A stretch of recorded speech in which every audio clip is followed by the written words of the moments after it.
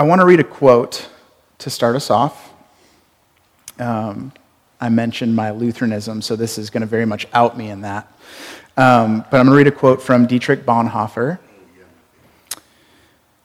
Many people come to church with a genuine desire to hear what we have to say, yet they are always going back home with the uncomfortable feeling that we are making it too difficult for them to come to Jesus. So I want us to put a little bit of a pin in that and think about that as we go through our discussion today. But we're going to be in Matthew 16, 24 through 28. So if y'all want to open that up in your mobile device or your actual book, go ahead and do that. And while we do that, I'd love to recap what Holly taught on last week and the discussion between Jesus and the disciples. So I'd love to hear from y'all what you gathered out of that discussion from last week, because I think it's important as we talk about this week. So Jesus asks a question to his disciples, right? Do y'all remember what the question was? Yeah. Who do people say I am? And he asked another question, who do you say I am, right? And I loved the picture that you painted, Holly, like this super high for Peter, like, I got the answer right. I said that you're the Messiah, you're the Christ. And then what happens after that is the opposite. There's a lot of discouragement.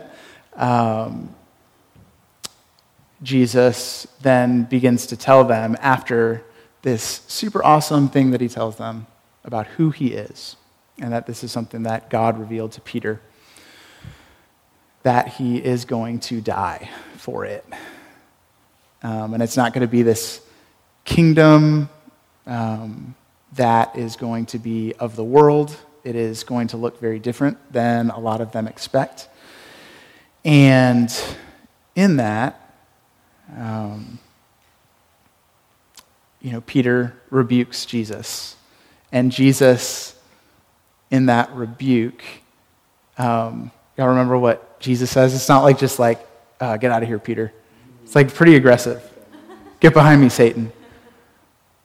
And as I'm reading this text this week, kind of getting in the rhythm, is there another part in Matthew that y'all remember where Jesus says something similar to that, to get behind me, Satan? It's a callback like a while back.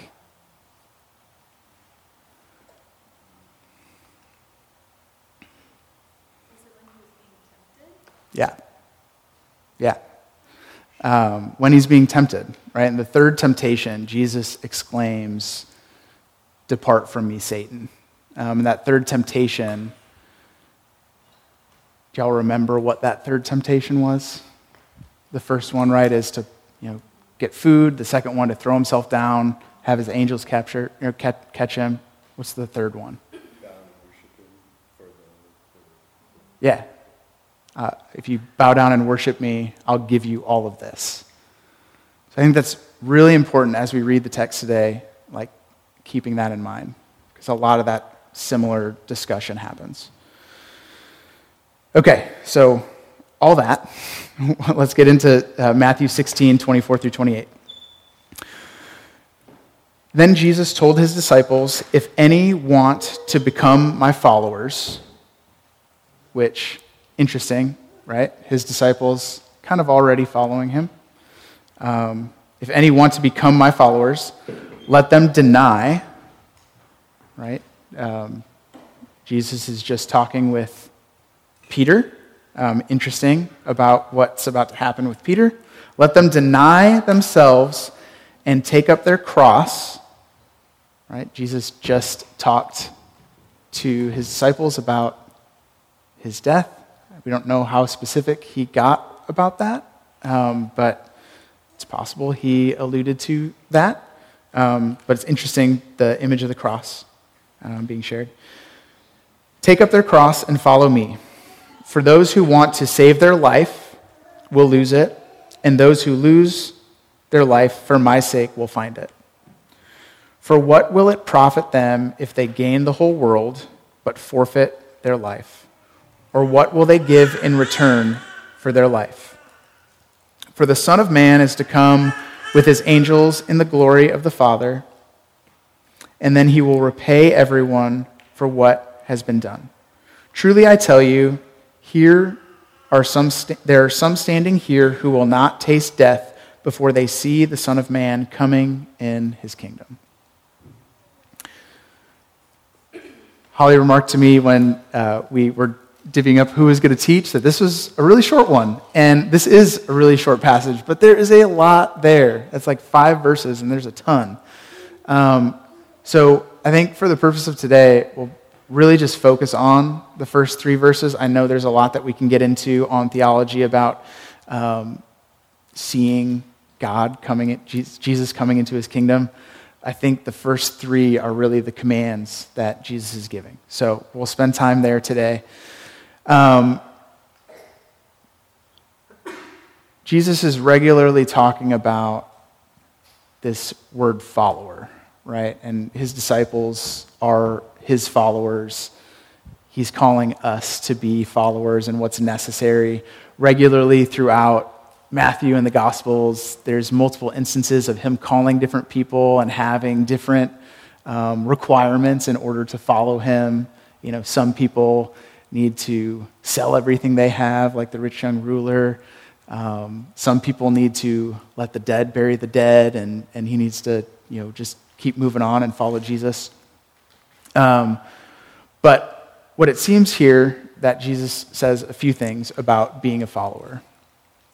He talks about denying oneself, taking up one's cross, and then after that, to be his follower, you have to follow me, which is, I thought, kind of funny. In order to be a follower, you have to follow. Yes, that seems to make sense. And the result of this following is twofold. By following Jesus, he tells us that one's life will be lost, one's world will be forfeited, but in doing so, one will find life, right? So I think when reading this, we were talking about this in the car the other day, I think this is our tendency as a church. We tend to be like, okay, self-denial, how do I stop doing things? What are the things in my life that I need to pinpoint that I need to figure out and deny so that I can truly be a follower of Jesus? I think that's backwards. But I think that's the tendency. It's practical. It seems like a quick fix, right? Like I can either do things or stop doing things. And those are ways I can deny myself because I'm not doing those things today, so I'm not denying those things of myself today. So, tendency for us to say, I need to read my Bible more. I need to pray better. I need to stop treating my coworker poorly. I'm really short with them. I need to be more charitable. All those things, like if we're just doing those, can still, in a way, feed the ego. Because we can get praise from other people. Oh, I've seen you, treating Carl nicely. What happened? I feel like there's a little bit of a tendency for us to recreate this quote-unquote life that Jesus is talking about. We tend to point to all of the things that we are or are not doing today and just shift those. And Jesus may be involved in that, or it may just be us. But what I feel like Jesus is talking about here, and I think it just has a natural echo repetition throughout the Gospels is a true reframe of how we approach life in general. I think all of those things that we just mentioned as examples, and we can probably throw out a million others of things that we wish we did better or wished looked like Jesus more, I think we tend to heap those on ourselves and on each other, which creates that uncomfortable feeling that Bonhoeffer was talking about. I think in that reframe, if we truly just approach things through the lens of Jesus and try and look to how he treated others, how much time he spent with certain people, what his nature is, what his essence is, one of grace, one of love, one of peace. That's the invitation to start being a follower. That's the self-denial.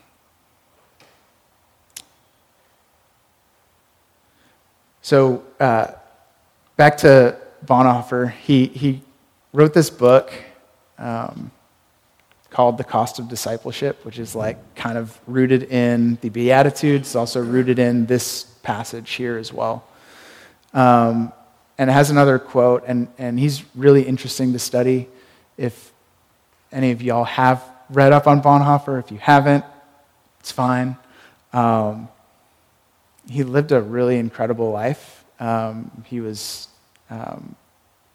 preached Jesus regularly, and he was eventually killed at the hands of the Nazis about 20 days before Hitler committed suicide. Had a really interesting attempt in keeping, first of all, founding a church in Germany, and then keeping the Nazi Party out of the church in Germany. Ultimately leading to his death. But there's a quote within The Cost of Discipleship that I want to read that I think speaks to this vision and the challenge where Jesus talks about this burden being easy, this yoke being light, but also we hear these things about giving up everything that seem to be like, Jesus, that is really hard, but you say it's easy. This doesn't really make sense. This framed it really well for me. The follower must say the same words Peter said of Christ when he denied him. I know not this man. Self-denial is never just a series of acts of mortification or asceticism. It is not suicide, for there's an element of self-will even in that. To deny oneself is to be aware only of Christ and no more of self. To see only him who goes before and no more the road which is too hard for us. And this imagery of the road, I think, what is being talked about. We think about, it's hard enough to get the kids to bed. It's hard enough to put food on the table. We got to go to the job. We got to do all these things. I feel like all that stuff, all those worldly things, that is the road. And this offer that Jesus gives, this offer to follow, and us with our head regularly down, looking at the road, looking at this, the thing I need to do next, I need to do this, I need to do that, I need to do this. All of those things are for something offered by this world. And the beauty of Jesus is he offers us the real thing of what the world offers only a copy of.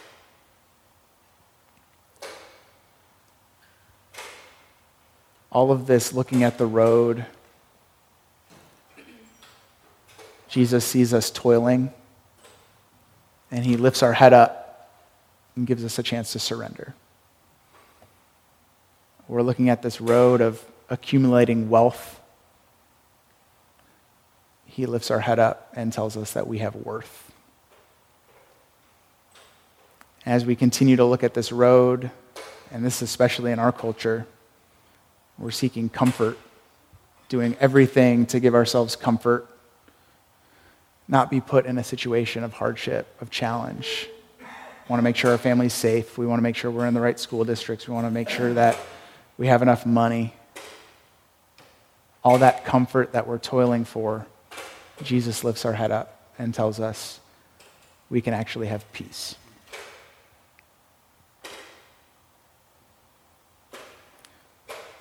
So my prayer for us as we go throughout this week, we would have our eyes lifted up, that our eyes would be focused on Jesus as we follow him, that we're not head down in the road, but that we would be at his back, knowing that he's done it all before us already, and we can have confidence that we can because he says we can. Y'all would pray with me. Father, thank you for your mercy and your grace, that you call us to big things, and that these big things that you call us to do, the act that you call us to do is really surrender. That you simply bid us to follow you. That we don't have to have 10 points of accurate ways of living. That we can trust you knowing that we will probably make mistakes. But as we keep our eyes fixed on you, we can confess those mistakes and draw nearer to you. And we pray that we would not make this a place that is hard to enter into, but an invitation to a life that is much more worth living than the one offered by our world. We love you. It's in your Son's name we pray. Amen.